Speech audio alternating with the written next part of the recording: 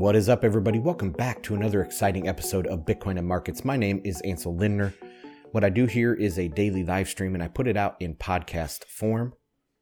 If you want to take part in the live streams, you can follow me on Twitter at Ansel Lindner, or better yet, go to the Telegram, t.me/Bitcoin and Markets.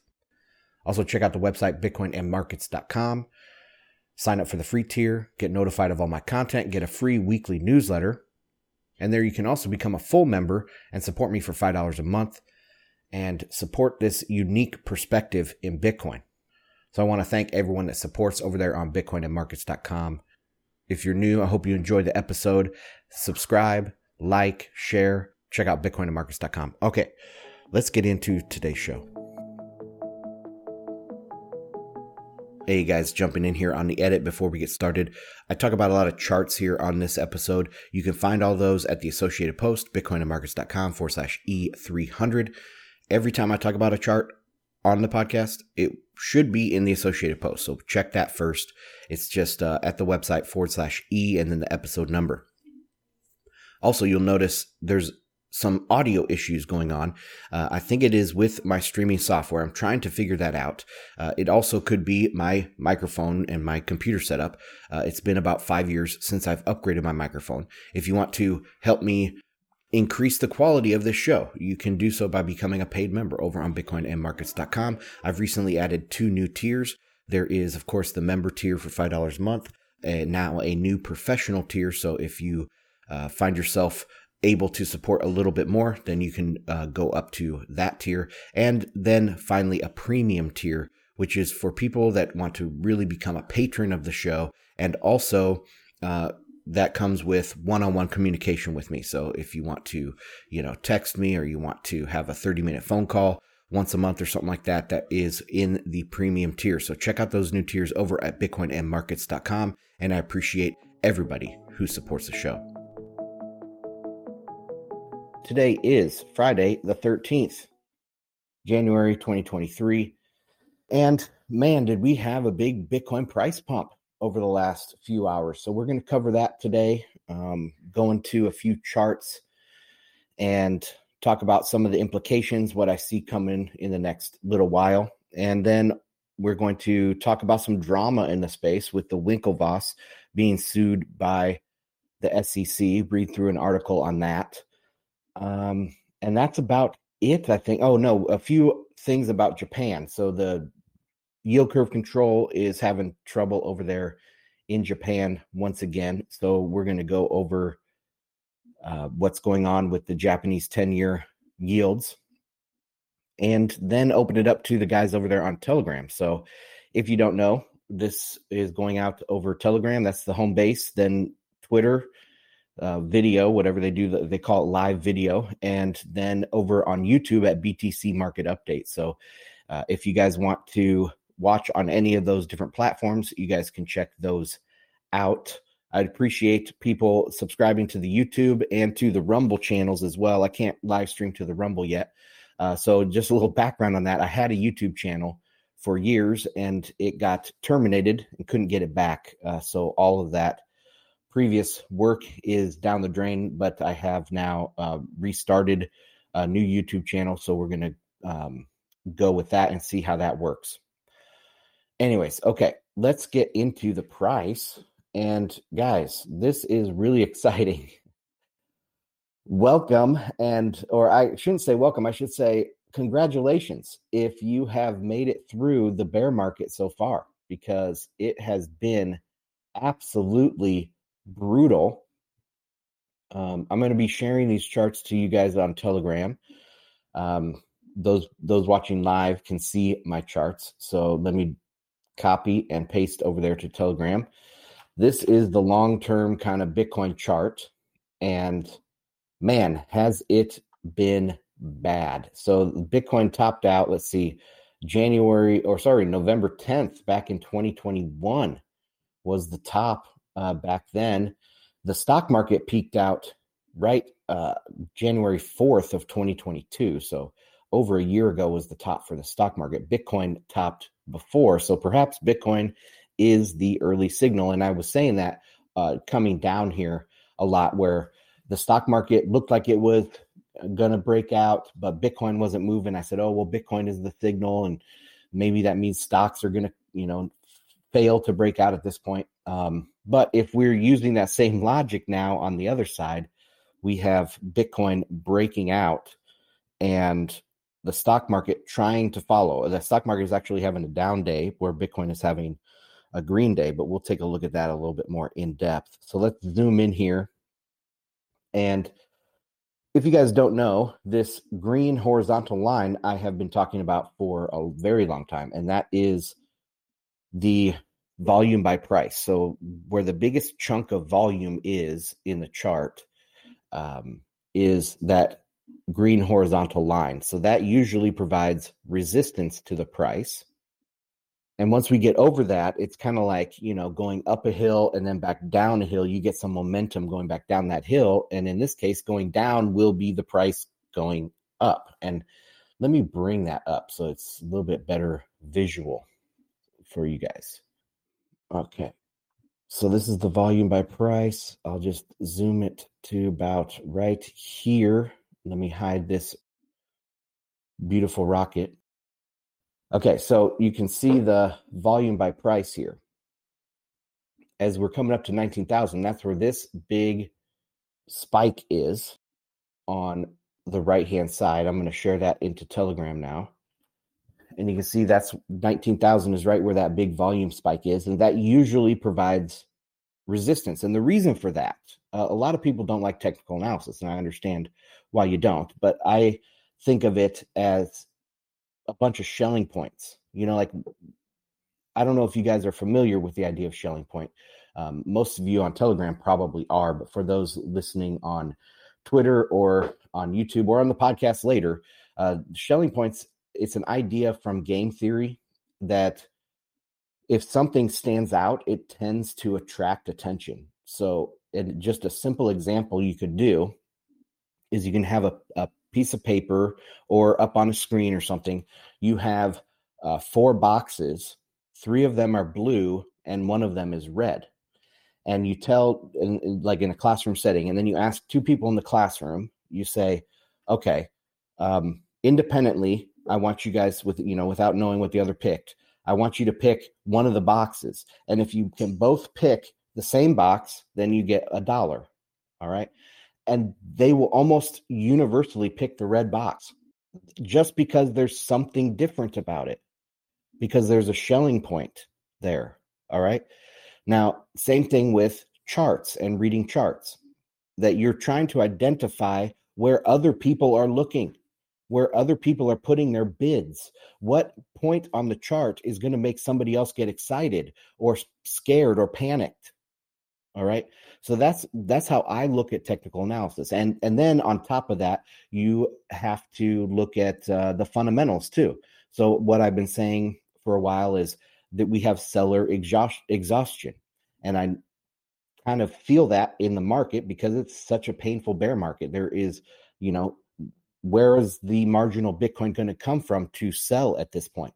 So technical analysis can't be done in a vacuum. Sometimes it can, but usually you have to pair that with a fundamental understanding of the market, of the subject matter of what you are looking at, what industry you're looking at. So that's how I look at this. That's how I look at technical analysis. And when you see a volume by price here, that means a lot of other people have been at the chart at this point. They've touched the chart, they've touched the price, they've had these touch points at this price. So this is the price that is attracting a lot of attention. What else would that attract? That would attract a lot of asks. So maybe somebody that wants to actually sell their Bitcoin, they're going to say, well, I don't want to sell it for less than 19,000. And look, they'll probably get back up here because there's been so much action at 19,000. So I'm going to put my ask at 19,000. So the price, the bids and the asks and stuff will be centered around these other places of volume. Anyway, so it acts like a magnet for the price, right? And resistance, a magnet and resistance. Anyway, okay, so that is once you get on top up over this, then you can you'll most likely slide down the volume to the next one, and the next one being at 23,000. So if we can break through this zone, which I'm not saying that we will, this is pretty significant resistance at this juncture. So if we can, then we most likely will slide all the way up, make our way all the way up to 23,000. And then that'll be another decision point. Of course, there's all sorts of other things that we can look at that are also important, like the moving averages. So that's the weekly, but let's take a look at the daily. Look at this. So we are just inches away from the 200-day moving average, and I'll post this into Telegram. We're just inches away from this 200-day, and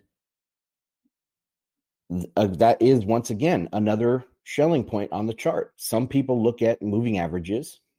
Some people look at the volume by price. Some people look at the Ichimoku cloud or the Heikinashi candles, or there's all sorts of different things that people look at. RSI. Some of these big things are even built into proprietary indicators. So these proprietary indicators that you see people hawking, right? They're building these proprietary indicators. Usually what they're doing is they're just adding together, putting some formula together of basic technical analysis tools like RSI, like MACD, like moving averages. So when you look at a moving average, you're seeing the compound, or when you're looking at these basic indicators, you're seeing a snapshot of what many people are looking at, many of these shelling points coming together. And then on top of that, you can add your fundamental understanding of what's going on in the space. So anyway, I think, if we continue above and we break out and we close above the 200-day and we stay up there for even one day, I think that is a massive, massive signal. We have come a long way in a short amount of time. I've been talking about this beautiful shape of this recent price action is just this nice, beautiful, exponential curve. That reminds me a lot of another one. And let me zoom out here and go back to 2015. We're going way back in time. Way back in time. So let's go back to this one. And this was the rally that took us out of the bear market back then. And it looks very similar. I mean, this one didn't rally right off the bottom because in 2015, we actually hit the bottom in January, but it was sideways for a very long time, right? And then we had a little dip, another little dip. You could compare this to maybe the FTX type collapse right here. And then we had an exponential rise, and I needed the other thing here. So an exponential rise up. So now I'm going to share that with the Telegram folks. So that's the 2015 comparison. And it feels a lot like that because 2014-15 was also a very painful bear market. That was the Mt. Gox debacle and fallout, where a lot of people, including myself, we didn't know if Bitcoin was actually going to survive. Mt. Gox, imagine this. FTX was a big deal, right? But they didn't even hold any Bitcoin. It came out that they held 11 Bitcoins, was it? Or it was some tiny, tiny amount. FTX didn't even hold any Bitcoin. But Mt. Gox had 75% of all Bitcoin. Or 75% of all trade volume. That's what it was. 75% of all trade volume was on Mt. Gox. 800,000 Bitcoins were lost in the hack. 800,000.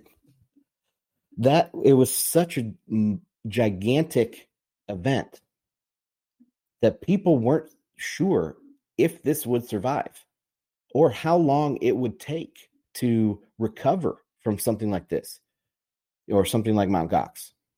because it was so monumental. And it took a very long, painful bear market with things like the bear whale was in there. And right towards the end here, towards the end of 2015, was when we had right around here, I think, was where we had it wasn't Segwit 2X. What was it called? It was when Gavin Andreessen put in the 20 megabyte block into his new client software. And I can't remember now what that client software was called. Oh my gosh, I'm having a brain fart here.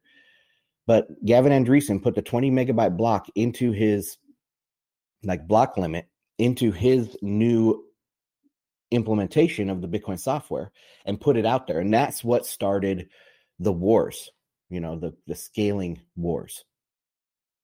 And we had a big collapse here. And just imagine that, that's a fundamental thing that's going on in Bitcoin. After Mt. Gox, people didn't know if it was going to survive.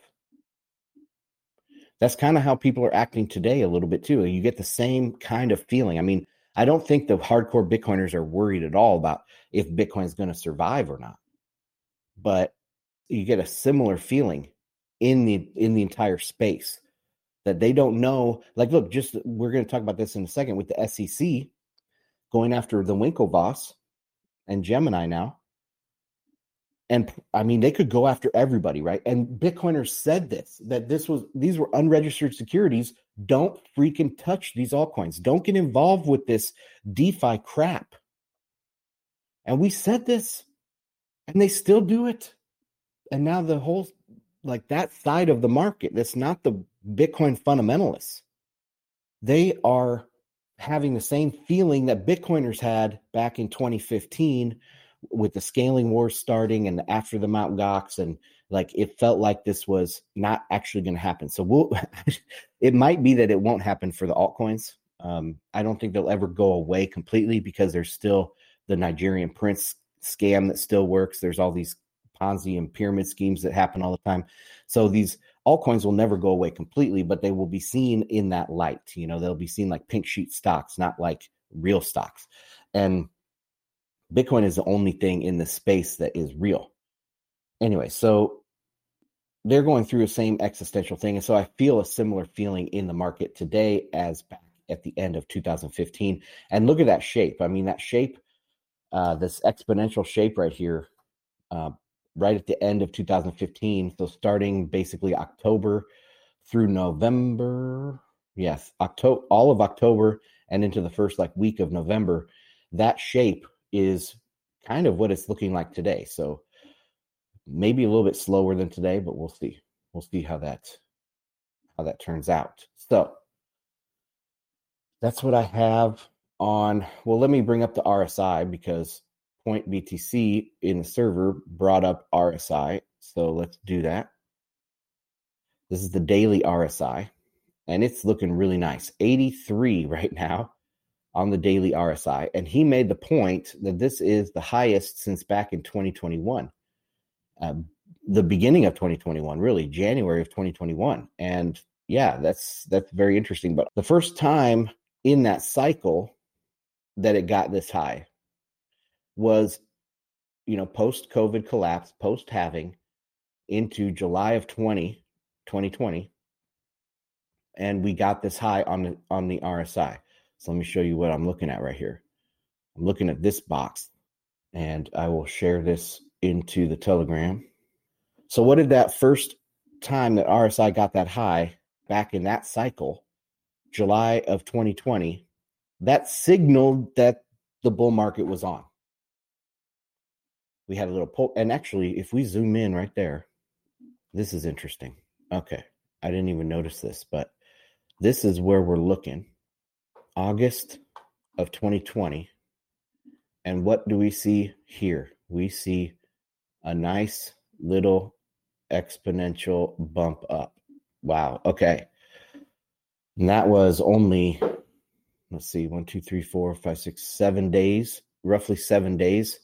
And our exponential that we've had now is a little bit more than 7 days, but not much. It kind of looks a little similar here. It does. It just is happening a little bit like that happened long after the COVID was the bottom. And then we had that big bounce, and then we kind of went sideways after the halving. So the buildup was different, but the action today is similar to this action back in August of 2020. So that was what really kicked off the bull market into 2021. Very interesting. All right. But let's take a look back at the RSI. So what happened to the RSI? And you can see if we just zoom out on this, we have multiple peaks. So just because it's high now, that doesn't mean it has to, correct a lot, because there was a lot of high CPI after that for the whole rest of the year, basically from July through the end of 2020. It was high CPI or high RSI. So I shared that there on Telegram. So very, very interesting, guys. This doesn't have to be, of course, the end of the bear market, but it looks very nice. And if we break that 200-day moving average, I mean, that's a very good sign for me. So let's see if we can break through that. If not, we're getting closer, right? We're getting closer to the end of this bear market. I can't see it breaking the 200-day or even touching the 200-day and then going to, vastly lower lows. So the worst might be behind us. We might have entered a sideways period, but I think, and man, I am a perma bull, so take that for what it's worth. But if we touch or surpass the 200-day, I think the bottom is in. I don't think we'll make new lows. Anyway, okay. Let's go on to, I have another chart here. I wanted to bring this up because we were talking about CPI yesterday, right? And I talked about it on FedWatch as well.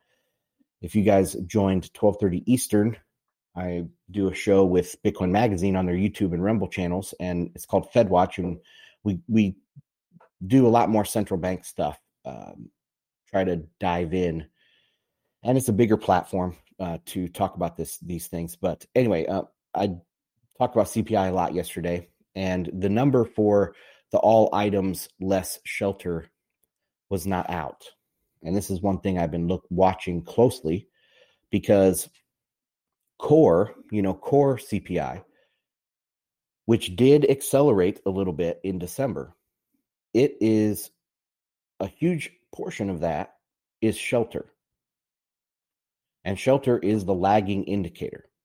So what happens if we take shelter out of CPI? Because if it's lagging, we know it's going to come down, right? We can at least say there's a high probability that shelter will peak at some point in the near term and start coming down.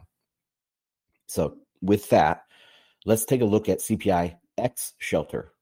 And what do we see in December? It was 0.8%, negative 0.8%. That is very, very low. And 5 out of the last 6 months, X shelter was negative. They were negative. I mean, look at that. I mean, just X shelter, we're looking at June of 2022 was 1.7% month on month. And July, boom, negative 0.3%. That was peak CPI. That was the brick wall that we hit. And what do we see since then? We see a continued deceleration, or not deceleration. We see a continued move into the negative. All right. We had a negative print in headline, 0.1% yesterday for CPI. And that means prices in general price level went down last month. Deflation. Well, it's not really deflation, but it's price declines, actual price declines, not just a slowing in the price increases. It's a actual price decline on an absolute term, like absolute basis. So anyway, I thought that was very interesting. So let's go on to this story with the Winklevi. So you guys probably heard this. SEC sues the Winklevoss brothers Gemini over crypto lending program. The U.S. Securities and Exchange Commission charged crypto companies Genesis Global Capital and Gemini Trust for allegedly offering unregistered securities to investors through a lending program. Now, before I go any further, I think the Winklevoss have been, I put them actually as a better influence than Barry Silbert in the space. I think Barry is just Barry. He is a shitcoiner, but I don't think he's extremely anti-Bitcoin. And I don't think the Winklevoss are either. But when I look at other CEOs like Brian Armstrong, I think he's straight up anti-Bitcoin. But the Winklevoss, I kind of am neutral on. So anyways, that's just a perspective from a guy that's been around for a while in this space. Okay. In February 2021, crypto exchange Gemini, co-founded by twins Cameron and Tyler Winklevoss, offered its customers the opportunity to loan assets to crypto lender Genesis in a program that promised high interest rates, according to a press release from the SEC. Called the Gemini Earn program, Gemini facilitated the transactions and allegedly earned fees as high as 4.3%. However, the SEC's complaint, filed January 12th in New York federal court, says investor withdrawals were paused in November after Genesis announced it lacked sufficient funds following the collapse of crypto exchange FTX and subsequent instability in the crypto market. Gemini Earn, which was terminated earlier this month, allegedly holds approximately $900 million of assets from 340,000 investors. Wow. That's a shitload of investors. Okay, the recent collapse of crypto asset lending programs and the suspension of Genesis's program underscore the critical need for platforms offering securities to retail investors to comply with federal securities laws, said such and such director of the SEC's enforcement division in a statement. Well, yeah, of course. I mean, I'm not one that I'd like the SEC getting involved with this, but because I think the free market is better, but at the same time, people expect that. And if the SEC is not getting involved, then people are like, oh, well, this must be a good opportunity because they're not shut down, right? And they're pretty, high, what term am I looking for? They're high profile. The Winklevoss twins are high profile. Gemini's a high profile thing. They took out all those ads in New York. They're probably advertising this Earn program in New York City on these buses and on the billboards and all of that stuff. So this is a high profile company that the SEC just snoozed on the whole time. They've snoozed on the whole industry. Yesterday, I kind of was like, man, this is curiously timed, right, with the exponential curve on the Bitcoin price breaking some of this resistance and going, looking like it could be setting a bottom or turning around at this point. And now we get the SEC coming after Gemini. I mean, it just seems a little bit weird coincidental on the timing. Anyway, all right, let's continue this. Tyler Winklevoss tweeted that Gemini is working hard to recover funds and was disappointed that the SEC announced its charges before notifying the company. Genesis and Gemini did not respond to requests for comment. Okay, and then I have a response here, tweet from Tyler Winklevoss, and he is saying, it's disappointing that the SEC chose to file an action today as Gemini and other creditors are working hard together to recover funds. This action does nothing to further our efforts and help Earn users get their assets back. Their behavior is totally counterproductive. That's an interesting take. So he's saying they're trying to get customers' funds back. And the history going on here with DCG and Genesis and Gemini. And they're trying to work out and get their money back. There's some power politics happening, I'm sure, behind the scenes here. But yeah, it's also a good point. Like, why do they do it now right as Bitcoin is pumping, that could, Bitcoin pumping could solve a lot of these people's problems. I'm just saying. And so it's weird that the timing is the way it is.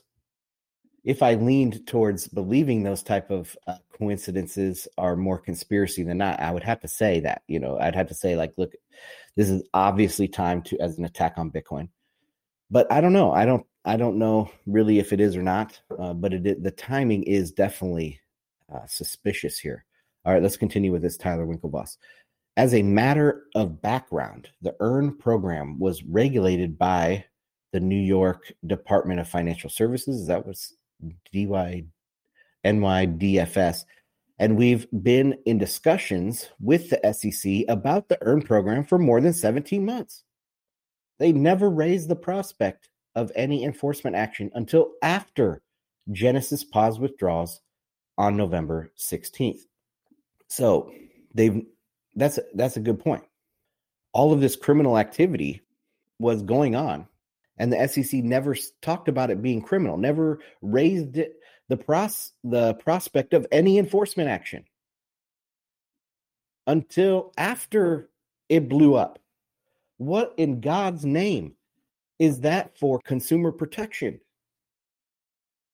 The whole time they know what's going on, and they don't do anything. They're talking with the Winklevoss. Obviously, they're well connected, and they never bring up any type of enforcement action idea or any sort of say, hey guys, this doesn't look so good. You probably shouldn't do this EARN product, right? They don't even say that. They wait till after everybody is hurt. How is that consumer protection? It's not, obviously. All right, let's continue. Despite these ongoing conversations, the SEC chose to announce their lawsuit to the press before notifying us. Super lame. It's unfortunate that they're optimizing for political points instead of helping us advance the cause of 340,000 EARN users and other creditors. We look forward to defending ourselves against this manufactured parking ticket, and we will make sure this doesn't distract us from the important recovery work we are doing. But seriously, what is the point of urgency here? The EARN program has been shut down for almost 2 months. For the avoidance of doubt, Gemini has always worked hard to comply with all relevant laws and regulations. Any suggestion to the contrary is unsupported by the facts. Wow. Yeah, the timing just... I wonder what you guys have to say over there on Telegram, if you guys have any comments on this. But yeah, it just seems pretty crazy. Okay, last thing we're going to talk about here real quick is, let me find this. So this is a thread by Across the Spread on Twitter. Weston Nakamura. All right, and he's talking about the BOJ. Just to put a scale on the BOJ's daily JGB buying market fighting crisis into context, on Thursday alone, the BOJ bought 4.6 trillion yen in JGB. So what is that? It's about 130. How many times is that going there? Let's just say 3 times. So that's, oh gosh, public math here. No, 2 zeros. Okay, so that's about $20 billion. Does that check? Somebody check my public math here. 4.6 trillion divided by 140. I think that's roughly 20, 30 billion, something like that. Anyway, so that was in a single day that they did that. And then 9 trillion yen. Okay, 9 trillion yen. What BOJ had upped its monthly scheduled JGB buying to in December. In other words, the BOJ bought half their 1 month planned amount in one day. Wow, pretty crazy, pretty nuts. Let's take a look at this. I'm going to pull up the Japanese 10-year and go back to the chart. All right, this is what we're looking at here for the guys on Telegram. I think I posted that yesterday, but that's what we're looking at. And yeah, they haven't been able to keep it under the 0.5 ceiling. But they didn't keep it below the 0.25 ceiling either for a long period of time. I mean, pretty much all of, let's see, starting in March of 2022, it was breaking the ceiling almost every day. I mean, looks like more days broke the ceiling in the last 9 months of 2022 than didn't. So we even had several closes above the ceiling. So you can see where the candle. So actually, let's put this on a line, and you can see where the closes are. And so the closes, there's tons of closes. Even towards the end there, it wasn't even going down below. But obviously, yield curve control doesn't work. And what I've been saying for the longest time is that the market is in charge, right? The market is in charge, and the market needed to go up. Japan could continue with their 0.25 and say, we're in control. I mean, it's called yield curve control. They could continue with that 0.25 or 0.5, whatever they're doing, but the market would eventually break them, which it did. The market broke them. The market's in charge. Yield curve control is silly. It doesn't work. It's just a marketing scam, just like all the other stuff with the Federal Reserve and the central banks. It's just a marketing scam. I don't know what's going to come of this. Probably the market's going to cool off. Japan's CPI has been heating up for the first time in decades. So we'll see what comes of that. I'll have to look more into what's going on with their government budget. I know that their defense spending has been going up quite dramatically. So I haven't even researched at all about their government spending, if it's higher than normal or what. But yeah, that's all I really have to say about this. I don't have anything super insightful other than yield curve control doesn't work. It will never work. They'll have to get rid of it at some point. And that's about it. All right. So I'm going to go back to this one and open up the mic to guys over on Telegram.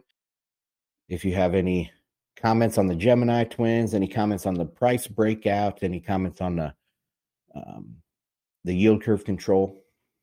All right. Sven, what's up, man? Hey, Ansel. Hey, just yield curve control. Lynn Alden mentions that the U.S. did it in the 40s, and it seemed to kind of work. Can you touch on why it worked then or not, and what that might mean? Well, I mean, first thing I would say is that is long before the modern monetary system or the modern financial system.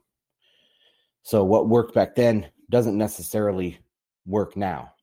Even the theory is all different that the central bankers use. I haven't really looked at that period, for at least that part of that period, very much. I do know that I did look at the CPI back then, and after World War II, when World War II was a huge, obviously, supply chain disruption.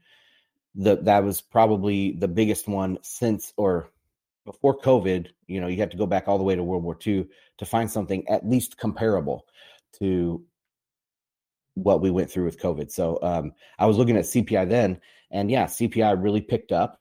The Federal Reserve, their policy rate, as far as I know, it was set at like 1/8. No, what was it set at? 3/8.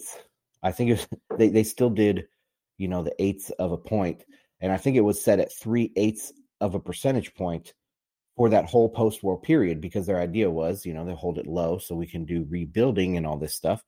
But CPI continued to go up, and then I think CPI peaked around like 1948 or something, and then it crashed down in 1949. It crashed down to negative 15%, or something absolutely insane.